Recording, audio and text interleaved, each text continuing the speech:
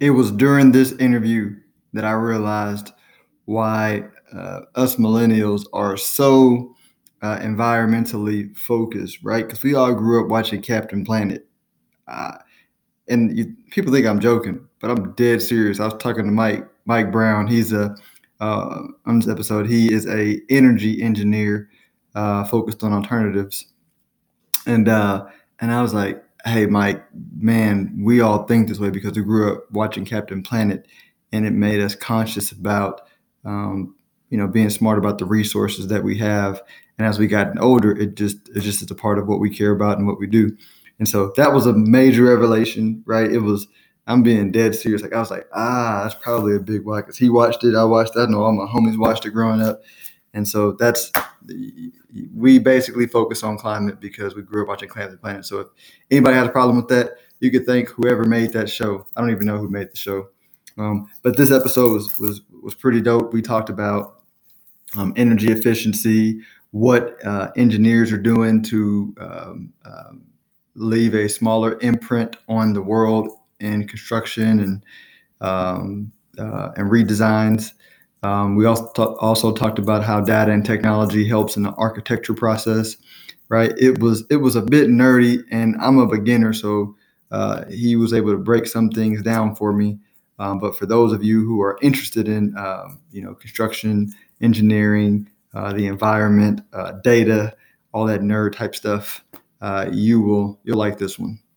Uh, and he's a fellow. He has a podcast called 3P Theory that is on Spotify, I believe, iTunes. Check it out. But we'll dig into it in this episode today.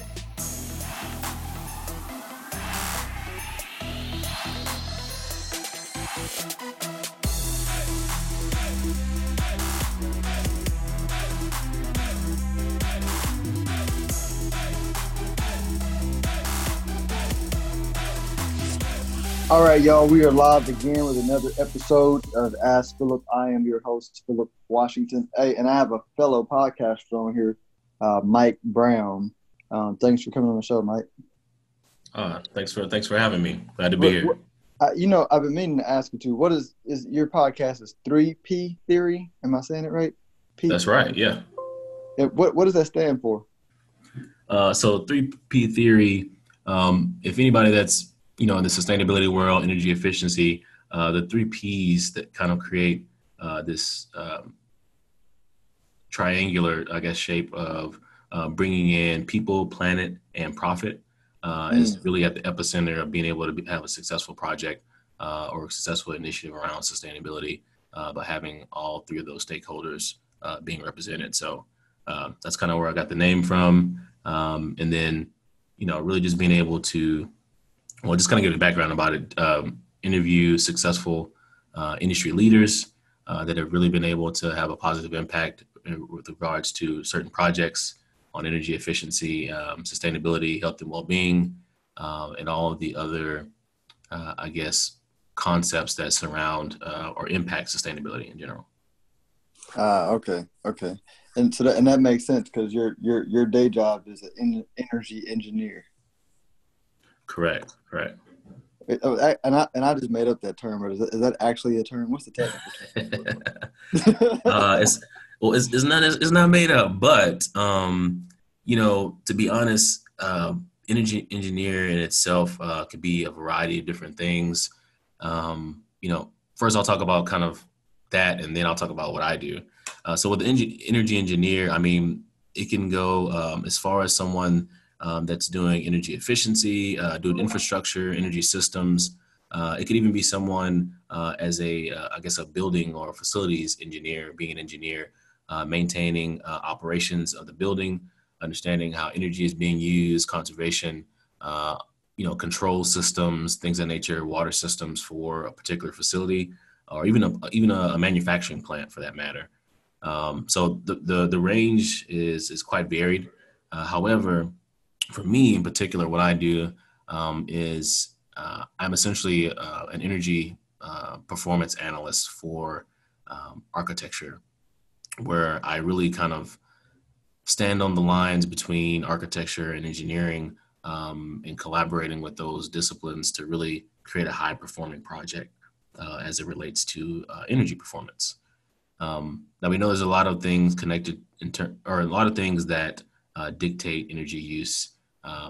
Within a building, it could be lighting, it could be hot water heating, HVAC, so on and so forth.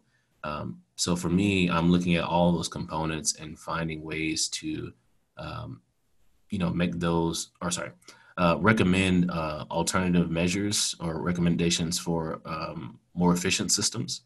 And then from a design standpoint, if we're thinking about architecturally, looking at the form, massing of the building, how much glass it has, the type of glass and performance of that, insulation, so on and so forth, and really maximizing the entire building as a system to create a really high quality product for the client.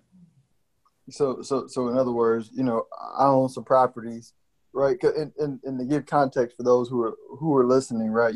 You basically have two economic cycles, right? You have an economic cycle where interest rates are going down, and then when they're going up, right, over the long term.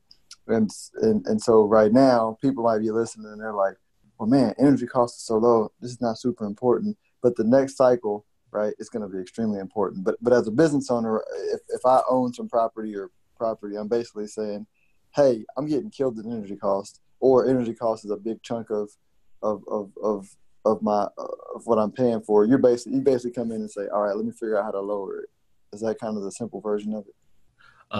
Right. So it seems like for that, you're talking about the context of existing buildings, but even on new construction too. Got it. So even before it's built, we try to find ways to maximize, because you can even have some first cost savings as well. So for instance, if you're, installing, high performance glass, that's really good, and you have a good envelope, you may be able to save on the front end, but not having as large of an HVAC system for cooling or heating, kind of thing. So it's a trade-off, that's for sure. But, with that, we try to educate people and let them understand that, there are, competing drivers. And so, once you move one lever, another thing changes as well in terms of that energy use. But you kind of alluded to it here in Texas. It is, and in the South in general, it is a bit of a challenge just because energy is cheap right now. Energy and water are cheap. So we kind of have to have other drivers other than just energy efficiency and savings on operations, especially on developer-driven projects, to really sell that piece. That really focuses on finance and how you're adding value to the building more than anything. I know, and that's why I gave the background, because I'm like, if they understood economics, I'll be like, hey man, if you plan on having that in your portfolio for the next 10 years, you better make that thing energy efficient, because it ebbs and flows over multiple periods of time. So here's a question, like how, so I'm going to use an example, and I'm going a little bit off key from our discussion before, but this is in the context of this conversation. So like we built a house in 2012 that was energy efficient, right? Mm-hmm. But the house that we don't live in that house anymore. We live in another house now, and so this house was built in 2010. Yeah, it's 10 years old. So it was built in 2010, but it doesn't have the energy efficiency of the brand new house we bought in 2012, 2013.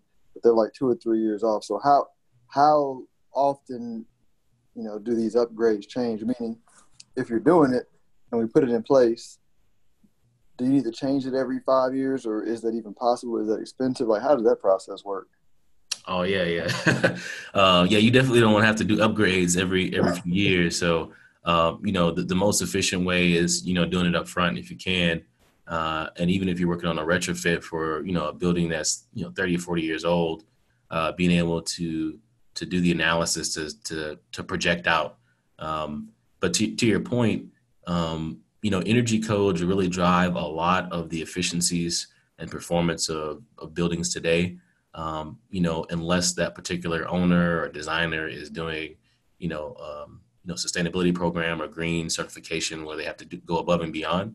And the cycle of the energy codes are essentially every 3 years. That doesn't necessarily mean that the city will adopt that change every 3 years. Usually it's more like 6 years, sometimes even longer for some cities, which is really unfortunate because you're essentially just delaying putting those mandates on new buildings or major retrofits to be able to already include those measures. So kind of like you mentioned before, that first building, may have been built on an older energy code where it wasn't as stringent in terms of the standards, because they're changing, like I said, every 3 years or so. And a lot of the newer energy codes are almost as equivalent, if not more stringent, than some of the green building programs like LEED. So, Hmm. Okay. No, interesting. Um, so with the so like and I and we had 1900s, that was like the industrial age, right? So we had the Andrew Carnegie, John D. Rockefeller, all those guys who built factories and industrialized the world. And then towards the end of that century, we start worrying about pollution. I don't know about you. I grew up watching Captain Planet, right, and and all that stuff. no, I did too. I Yeah, remember yeah, that. yeah. And so, but so now the 2000s, like we're in the, I guess this next 100 years is going to be the technological revolution, right? And so, when y'all are running projections and looking at things, with all the energy that maybe computers use, or I might even be saying it wrong, so I'm literally ignorant to this, but are there other pollution problems that we already see or are seeing when it comes to when the whole world is digitized, or in whatever you would call the technology age, when computers are up to scale? Um, you know, I know it will increase, that's for sure. But when you compare that to other market sectors and other industries, there was a stat that I had pulled, um, that essentially by 2025, that piece that you're talking about in terms of global computing power and storage and the cloud and things of that nature will only account for about 4% of global emissions. Mm. And so when you compare that to some of the other industries, and I can only speak more specifically to the one that I'm in the building industry, buildings account for about 39% of the pie in terms of Mm. global emissions. And so, while you could focus on that, I think the silver lining is understanding, how quickly we're going to be able to get data and analytics, to be able to make decisions smarter and faster. You kind of alluded to it, I think, in another conversation where we were talking about how the construction industry and architecture industry is kind of behind others in that realm. I think that's one of the greatest opportunities they have to be able to scale business, design better, and just really have a greater impact on the community, in my opinion. Got it. No, that makes sense. Um, and what? So you mentioned data. What are some of the ways data is being used in infrastructure projects today? Well, I'll start on the architecture side. You know, with all of the different initiatives and sustainability programs that are out there, that are trying to hit aggressive targets in terms of energy reductions and so on and so forth. Um, a lot of the data analytics on that on the front end when we're designing projects, obviously utilizing more 3D modeling to be able to coordinate with other disciplines, which saves a lot of time, especially out in the field when they're doing coordination, especially for some of the more progressive construction and architecture firms that are using augmented reality or even virtual reality. Um, Not even necessarily from a data standpoint, but even from just a conceptualization of what the building is going to be like before it's actually built. There's only so much you can get from renderings and images, and you've seen these before in concept designs that people produce. And it's a different feel when you can actually literally put on a headset and sit inside the building that they're going to be building for you. Mm. So that's come a long way, and there's still a lot of growth and opportunity for that. And then in the construction field, obviously being able to utilize, in some cases, digital drawings and being able to save time with coordination by doing certain taggings. And, there's some companies that are starting to do RFID chips so they can know, when things come on the site, when they go off the site, without necessarily having to do a lot of manual accounting for that kind of stuff. And, from just a tracking standpoint, as it relates to, social responsibility and things of that nature, people are starting to collect data on how much energy buildings are using or how much water buildings are using, so that then they can bring that back into the design feedback loop. A lot of times this is a piece that's neglected. Post-occupancy side is because, you design a building, you construct it, and after that, in most cases, people just, they don't come back to that particular building to say, hey, how well is it doing compared to what we expected, kind of thing, unless they get a call from Mr. Owner or the building manager and say, hey, this isn't working properly. Until you get that call, most of the time people aren't following back up. And I think that's a missed opportunity. No, that makes sense. Yeah, and you mentioned something that I always think about, right? So when I like to think in the showers, and I take, hot long showers. And I'm like, man, I'm using up so much. I'm being so wasteful right now. With water. A side note, our water bill in Grand Prairie, the base water bill is ridiculous anyway, so it kind of doesn't matter. And I'm like, I would love to be able to have the data of how much energy we use. Like you have an app and it says, here's how much energy you use, and here's some recommendations that to fix it. And I can just tell the computer or the app, hey, yeah, just keep our energy at this level, whatever you got to do, shut stuff off, limit stuff, whatever. I mean, is that already there for, at the commercial level? Heck, even at the residential level. Oh yeah, most certainly on the commercial side. So with that, the building automation system, or BMS or BAS, really captures a lot of that, and not only just capturing the data, but being able to visualize it in some cases on some advanced tools, and be able to control it all from one room. So you don't necessarily have to go up, up in the attic and, pull down some panels and things of nature to look at a gauge or reading kind of thing. And then being able to track that over time, you can go as far as to being able to track it in 15-minute intervals versus, per day or per hour. So the analytics and the way and the technology to be able to do it is there. It's just whether or not people want to invest that money up front, because what you find oftentimes is, you can have a building that has all the bells and whistles and being able to capture all that, but if the facilities managers or the individuals operating it don't know how to use the data and don't know how to use the technology, then it's not going to really give them the full benefit, and they're not going to be able to take advantage of those savings and opportunities. Got it. They got to do like everybody else and just hire a millennial to manage it. They'll be like, hey, when we install this, we're gonna put a millennial with you too.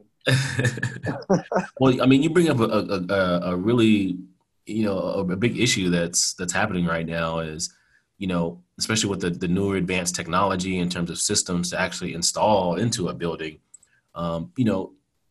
There is a huge age gap in terms of the actual workforce that we have available, because they're retiring and things of that nature. These are guys that have been, maintaining facilities for many, many decades now and things of that nature. And, those systems have changed. The way they operate has changed.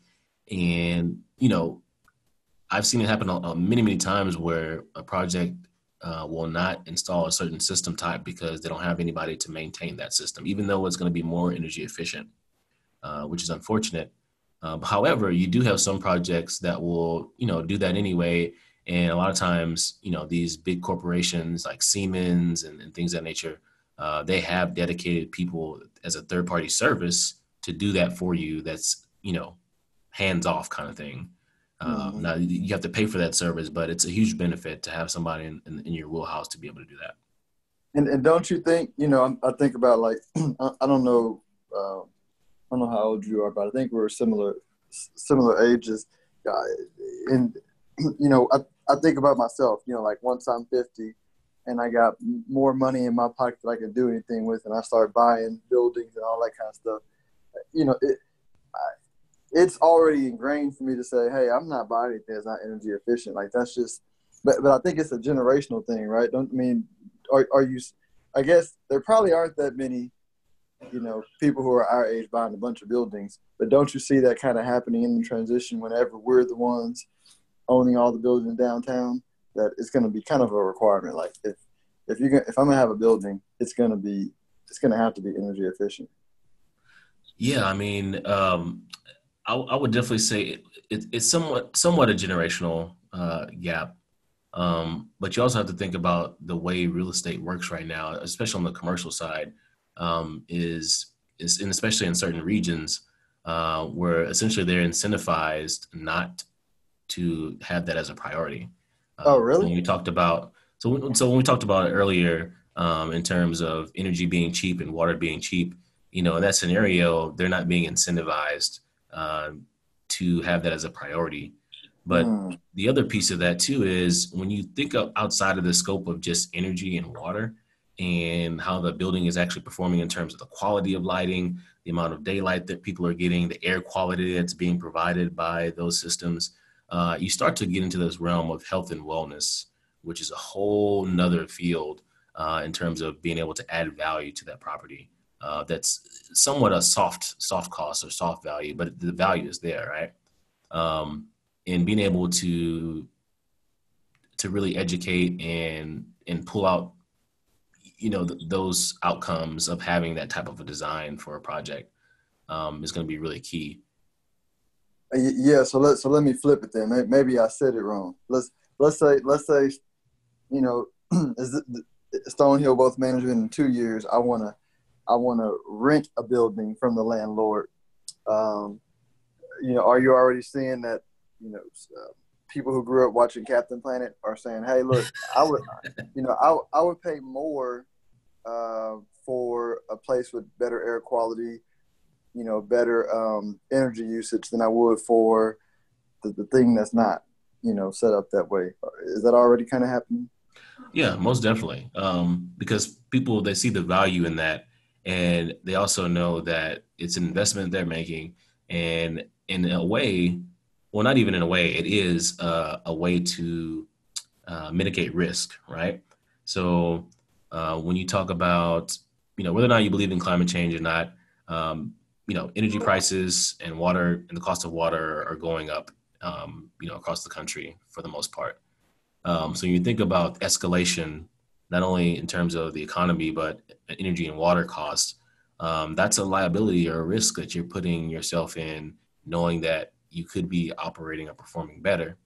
And even on top of that, when you have jurisdictions and cities that are adopting benchmarking ordinances like New York City, where you're getting penalized if you're using too much energy or if your greenhouse gas emissions exceed a certain level, then you're also putting yourself at risk, because when that city does adopt that ordinance or that mandate, then you're going to have to come out of pocket so much every year unless you do something about reducing your emissions.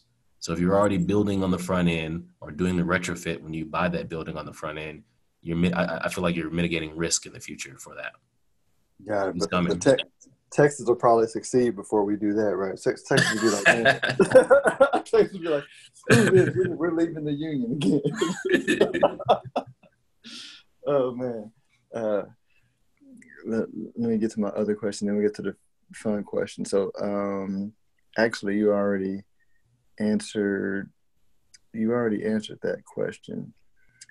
What is there anything else happening that I just don't even know to ask? Or like, what are some other cool things going on that's beneficial to either businesses, Texas, or people in the industry? Because it's such a, like, I'm naturally interested because, again, I'm halfway joking, but I think growing up watching Captain Planet sat in my subconscious, and it's just important to me. But this industry is like so new, hasn't even, and we're in Texas, which we're like 20 years behind New York and California.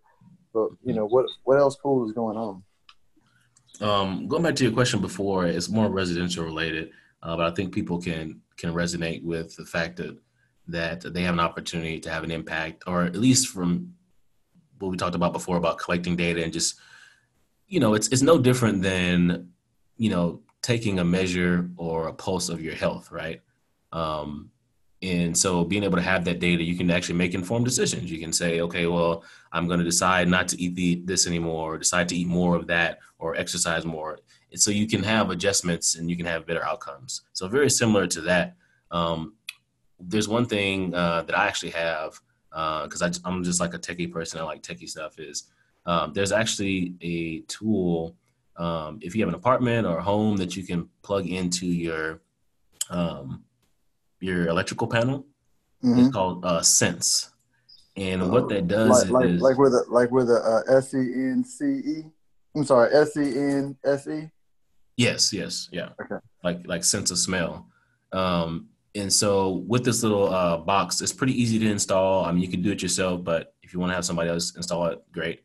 But it basically collects how much energy you use.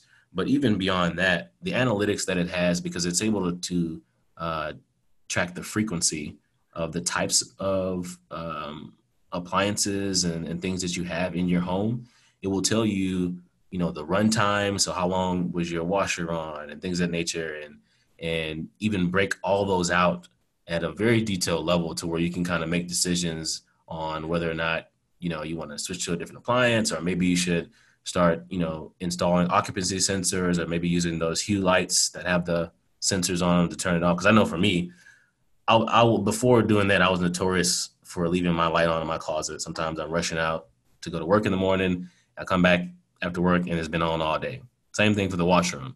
So, understanding the habits that you have and being able to implement measures, even if it's beyond stuff like that, can be very, very beneficial on the residential level. And I think that's something that's going to be emerging in terms of the market, especially with all the Alexa stuff, to be able to just capture that data. And so, go ahead. No, go ahead.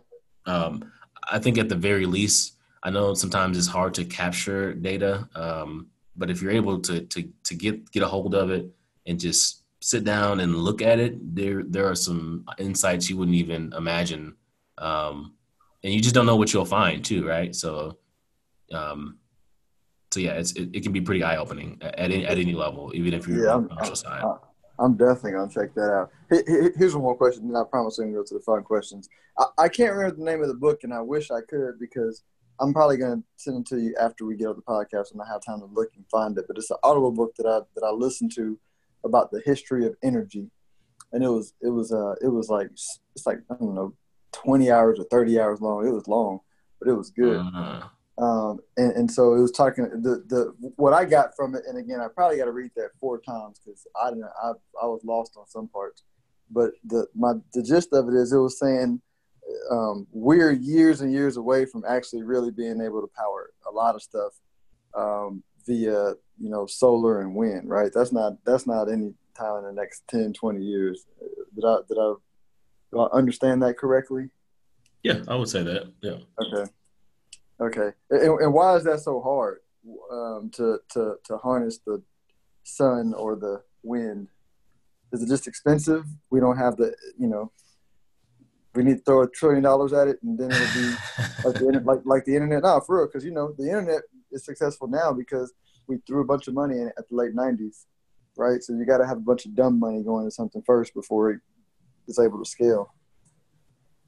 So some of it has to do with cost. I mean, you do have competing cheap fossil fuels and things of that nature. But a lot of it also has to do with scalability. And because just at its very basic level, when you think about even the way electricity is generated now, there's a lot of losses of energy just in transmission, like through power lines, right? Because they have to travel across long distances, so on and so forth. So what actually gets produced at the plant is a small percentage of what actually gets to the source of the building or wherever it's going to power, or whatever that is. And, unfortunately, a lot of it has to do with thermodynamics and, the technology that we have available right now, at least from a transmission standpoint. So that's why you see a lot of people also trying to say that being able to produce on site or near the site is most beneficial when you're talking about renewables. Obviously, that's very limited once you get into a downtown urban scale kind of atmosphere. And the alternative is, you can purchase green power or purchase power that has been produced by a renewable source. A lot of the countries, overseas are I feel in many ways are surpassing, the scale and the adoption that they're actually bringing these systems online. And, even going as far as to doing, I don't know if you heard about wave or tidal power. They have wave farms out, in the middle of the ocean that's capturing. Oh, yeah. That was in that book. Yeah, I think it was a company out of UK doing that or something. Exactly. So that's another emerging one. It's been around for a lot of these have been around for a very, very long time. But again, competing with other alternatives that are much cheaper, there hasn't been nearly as much money as it could be invested into that. But then you also have to think about the fact, and I know we run into this challenge when we talk about electrical vehicles and things of that nature, is, and more specifically to that, the time of day that, the most of your demand is going to be on the electrical grid. And with the limitations that we have with battery storage, which is another cap, makes it difficult to be able to store more energy than you need to be able to supply, electricity at night when, if you're not using wind, then solar is out, right? So limitations on storage capacity and, batteries are very, very expensive. So that's a barrier to that as well. So using it when you need it on time, in real time, is the best scenario right now. Because obviously what you're able to do, especially if you're using it during the daytime, where some utilities or some cities have what they call peak demand rates. So basically, how they have blackouts or brownouts that happen, during the daytime when too many people are using grid power.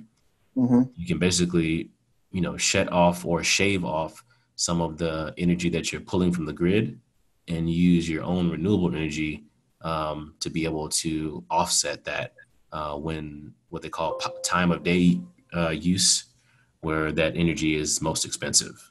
So, got it. So basically, we're in the very beginning. I just gotta keep listening to your podcast. I listen to a couple of them. I'm like, man, I gotta. You know how you go through that learning period where you don't know what's going on, but you just know you got to keep powering through it because eventually, you'll get it. So it's just so much, man. But it's a lot of good stuff. Your podcast is good, man. I listened to the one with it was an HVAC guy. I can't remember the name of it, and I started listening to another one that you have. But I'll keep educating myself on this stuff because I am interested. But here's the fun question. So what are your favorite places to eat in DFW? Oh man, who doesn't love Cafe Brazil, right? It's got a variety of different options. That's one of my go-to spots. I remember I even used to study there too because it's open late. Yeah. Cafe Brazil. I'm a huge Cane's fan, even though I know I'm trying to kind of slow down on the fast food like that. But Cane's, I love it. When I went to College Station, I fell in love with Cane's because it was real big there. But yeah, those are probably my top two. I mean, I'm not a person that goes out to eat at fancy spots a lot, but I've been to Reunion Tower and stuff like that. Touristy stuff. But yeah. Okay. Well, what about shows you like to binge watch when you get some downtime? Man, Power. That's definitely one of them. I'm also a real sci-fi kind of person. I like action movies, action shows. So I mean, I just binge watched Lost in Space. Oh man. That was kind of slow the first two episodes, right? I went through the first two episodes and got bored, so I turned it off. But if I pop, because I like sci-fi too, but I might try. Since you said it, I might try to get through episode 3 now. It gets better, yeah, for sure. Right. Yeah, I mean, obviously Game of Thrones, all the big stuff. but yeah, Okay. There's very few shows that I don't like, but I do have a select like genre. So I mean, maybe that's another reason why. Yeah, no, I get it. I'm in the same genre, so I watch the little weird Netflix series, or I'll check them all out and then see if I get bored. What about movies? Even like some of the documentaries too. Like I like the people that do the Doomsday prepares and all that kind of stuff. I like seeing that stuff. What about movies? Movies. Oh man. One of my favorite movies is Coming to America. Just because it's a comedy and it's got a whole story behind it and everything. But so I am looking forward to the new. Not saying that I condone that they decide to do another version of it or a second part of it later this year, but I'm definitely going to see that. No, definitely, I am too. Looking forward to the Bad Boys 2 or the Bad Boys movie that's coming out, which will be, I guess it would be 3, right? Yeah, it came Bad out Boys last weekend, I think. Yeah. So looking forward to seeing that. But for me, I mean, any kind of action, thriller, sci-fi movie, horror films, that's my realm. And what about podcasts and books you like? Oh man, a lot.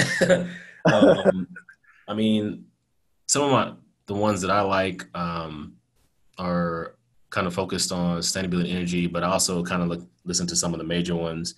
Gary Vee has one that he does that I listen to from time to time. Sometimes I'll just for fun listen to some of the ones that Joe Rogan does for his show. But yeah, in terms of books, oh man, for me, I love motivational books, but the one that you mentioned on energy, sometimes I'll kind of dip into stuff like that. So I thought it was the one that you were talking about, but I don't think it is. But it's called The Science of Energy. Is that the one? No. It's Okay. I would click out of my Zoom because I'm doing it on my phone and see it. I don't want to mess with the recording, but it's Oh, no, on no. my. It's like I want to say ExxonMobil is in the title too. I'll send it to you. And actually, they have a good podcast too on energy. Oh, they do. They ExxonMobil has do. one? Yeah, Huh. and I've listened to that a couple of times. They've got some pretty good topics on there. So, I think one of the ones I've heard recently was maybe it's called Why Oil or something like that. But just talking about the challenges between, kind of like we talked about renewables and fossil fuels, and why it doesn't necessarily not make sense, but why it's a challenge right now. But yeah, some of the other books that I've read or I'll reread, Good to Great by Jim Collins, Crushing It by Gary Vee. Oh man, another good one that I read last year was the 10X Rule. Man, it really just kind of expanded my mind about some of the possibilities of just living up to your potential, to be honest. And Die Empty is another good one to read. I still have to finish that one, but it's on my shelf. Yeah, no, good. No, man, appreciate that. So, and let folks know how they can reach your podcast or check out your podcast. What channels is it on? Yeah, so the podcast is 3P Theory. You can check it out at 3ptheory.com. You can also check it out on Instagram at mcharlesjr. Then I'm on Facebook and LinkedIn as well under Mike Brown. Hey, well, I definitely appreciate you taking time out to come on the show, and definitely will link out this. I'll have a LinkedIn post, tag you on it, and link to your site on the podcast notes. But appreciate you, man. Awesome. Yeah, no problem. Sorry I was a little late, but I look forward to these. So it's fun. Yeah.